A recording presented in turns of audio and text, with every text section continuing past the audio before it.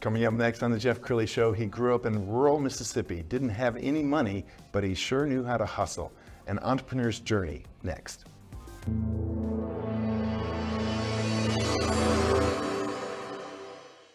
Many are predicting that the worst is yet to come, which is unfortunate, said one person here.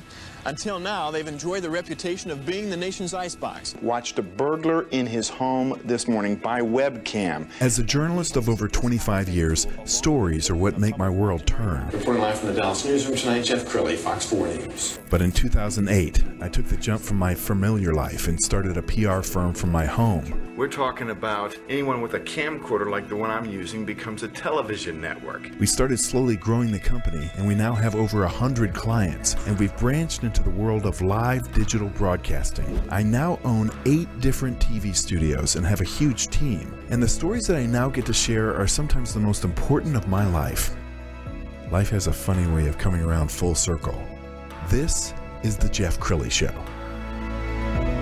So I just turned 60, and I feel pretty good about myself in terms of being a good entrepreneur. But then you run into a young man like my next guest, Drew Donahoe. He is 27 years old, and you have helped hundreds of companies. Yeah, it's weird to think about and put a number on, but it's been pretty exciting thus far, yeah. And Drew's story begins in rural Mississippi. What was the name of the community? Yeah, Indianola. It's in the dead middle of the Mississippi Delta, small farm town, middle of nowhere. And yeah. you worked on a farm. You worked for your dad? Yeah. Our family, my granddad was a sharecropper and then ended up getting some land, and so we had cattle and row crops, the whole 9 yards. So. Okay, so when do you remember thinking to yourself, I got to get off the farm. And I love Dad, yeah. But I got to get off the farm. I got to do something. It's super interesting to think about in those terms. I was the youngest, so always trying to find ways not to work and do things easier, right?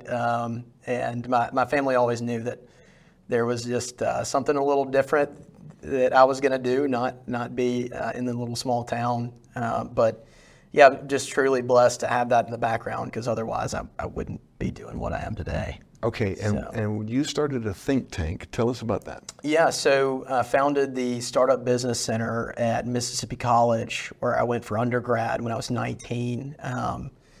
Mississippi is traditionally the worst at innovating and starting companies, and I realized really quickly that there needs to be an ecosystem where students can come, get resources and access and know how to start and fail companies before they go out into the real world.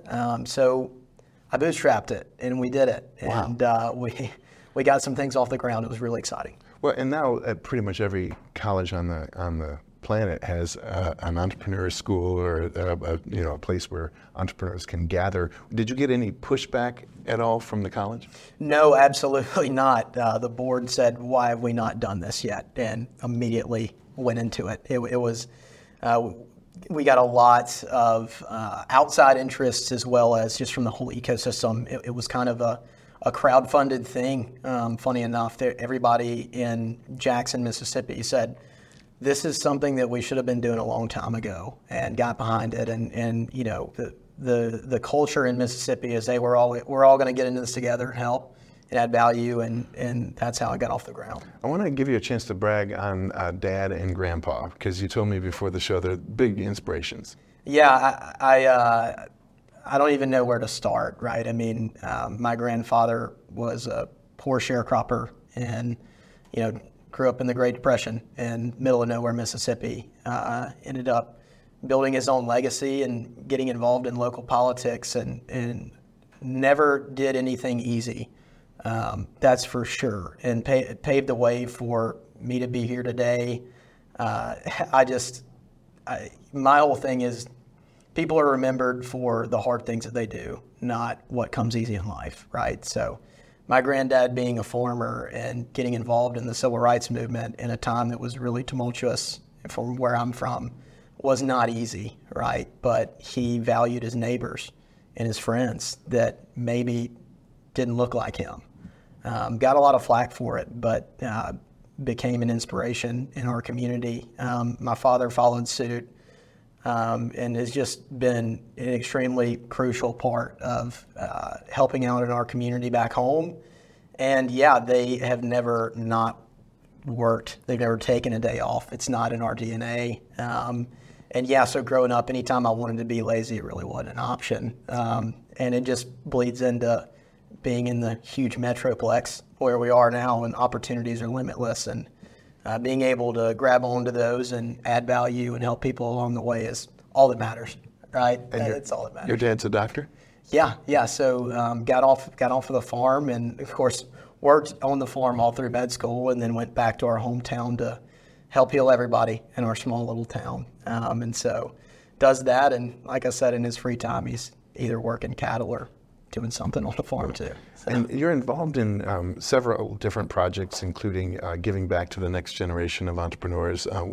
Before we get into your day job, let's talk about some of the, you work with SMU. Yeah, absolutely. So the reason that I got to Dallas was I got my master's at Southern Methodist, and while I was there, I had the opportunity to help build the Business Accelerator program for some of the graduate schools in the business school, and it's just kind of really taken off. Valencia Harris, who's a dear friend of mine, took over as president whenever I left, and it's all about helping entrepreneurs get the access to not only money, right, but also mentorship and learning how to build a business model and helping them scale while they're there, so that whenever they leave SMU, whenever they leave the ecosystem, they're ready to grow. And I love going back and judging the pitch competitions, helping out and advising the companies that spin out, and it's just so cool to see where they've taken it after it was just an idea when we started it. So okay, I want you to set up this video that we're about to play. What is Surge? Yeah, so Surge is something really exciting. I play as their Chief Development Officer. Really and truly, in Dallas-Fort Worth, we don't see unicorn tech companies. It's not a thing that we do really well. We're really good at real estate, private equity, and oil and gas, but under everybody's nose, there is something that's being built. And I truly believe that it's going to be one of the biggest stories in tech to come out of this town. It's a digital marketing attribution company that helps e-commerce businesses and digital marketers understand where they're spending the dollars to, 100% of your revenue as an e-commerce brand is how good you are at advertising. But with the privacy laws and everything else that's happened over the last few years, if you don't know, you can opt out of ad tracking on your phone now. So there's no transparency for e-commerce business owners on what do we do? How do we understand who wants our product and who needs to see what we're selling? So Surge natively solves that problem. What's really exciting is once we wrap up this capital raise and go into next year, we're going to be fully automating the entire digital marketing function. Imagine being an entrepreneur and knowing that while you sleep, you have a technology partner that's making you the most money and getting you the best opportunities. It is truly something that is exciting, and it all stems from the founder. I can't speak enough. Tech companies, startups, quote unquote, are only as good as the founder and the leadership team. Our founder, he's got the DNA, right? There is just something about him that makes business move. And then we have, over the last year, built an incredible leadership team. We have 6 in our leadership team, 9 exits, 2 for over $1.5 billion. It's just crazy that this is being built in Dallas-Fort Worth. Well, right? you guys created a great overview video. Let's go ahead and roll that. Yeah. I ran an agency for 13 years. iOS 14.5 just caused like a uproar in the entire space. Facebook wasn't providing accurate data. People's revenues weren't lining up with what their ads were showing. I founded Surge to fix ad tracking in the iOS, Facebook ad, TikTok ad space. There was no consolidated view between Facebook, TikTok, and Google. Can I just see what's happening, the pulse of my company? There was no solution for that. I mean, this is a worldwide phenomenon that was happening where everybody that was a marketer was experiencing this issue. This is not a founder building another widget and wondering whether or not he can bring it to market and sell it. The reason that I love Surge so much is because this product has to be in the market. When you see something that's brand new, when you see that frontier that you can really start to explore and build something that nobody's seen yet, I think that's where we get a lot of the most exciting breakthroughs in technology.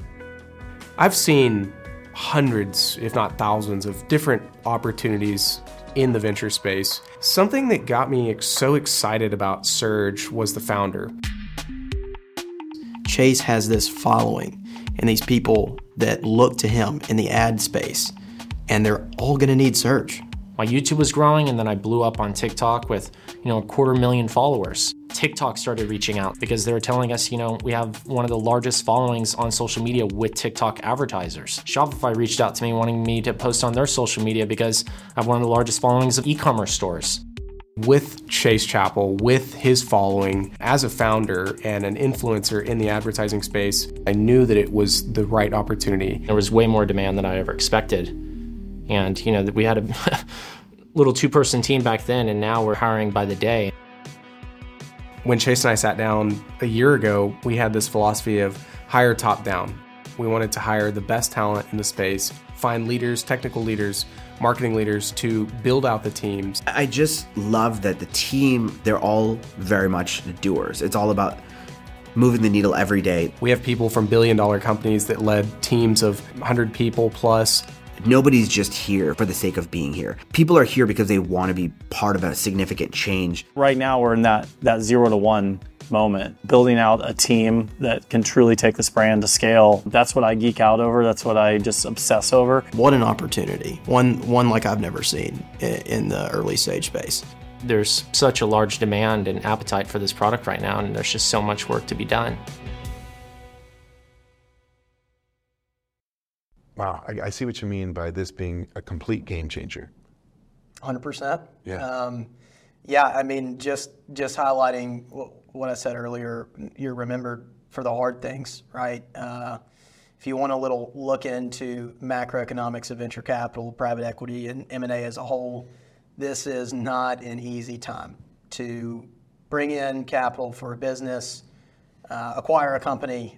Things are getting tough, right? And I'll leave it at that without getting into specifics. But the people in Dallas-Fort Worth and around the world are going to look back after this capital raise is done for Surge, and once we really blow it out of the water next year and year after, the headlines are going to speak for themselves. But we're going to be remembered for the hard things, right? I didn't sign up for this because I knew it was easy. I signed up because I knew it was necessary. And man, are we excited. Our investors are thrilled to the moon about what we're doing and what we're building, and the sky's the limit on where this company could go. I love it. Well, I think one of the secrets to your success is you're constantly giving back and you're preaching into the next generation of entrepreneurs. We've got some pictures that we want to put up on the screen, and I want you to kind of narrate. So Code Launch, what is Code Launch? Yeah, so Code Launch is one of the pivotal things here in DFW and kind of around the country for ecosystem for early entrepreneurs.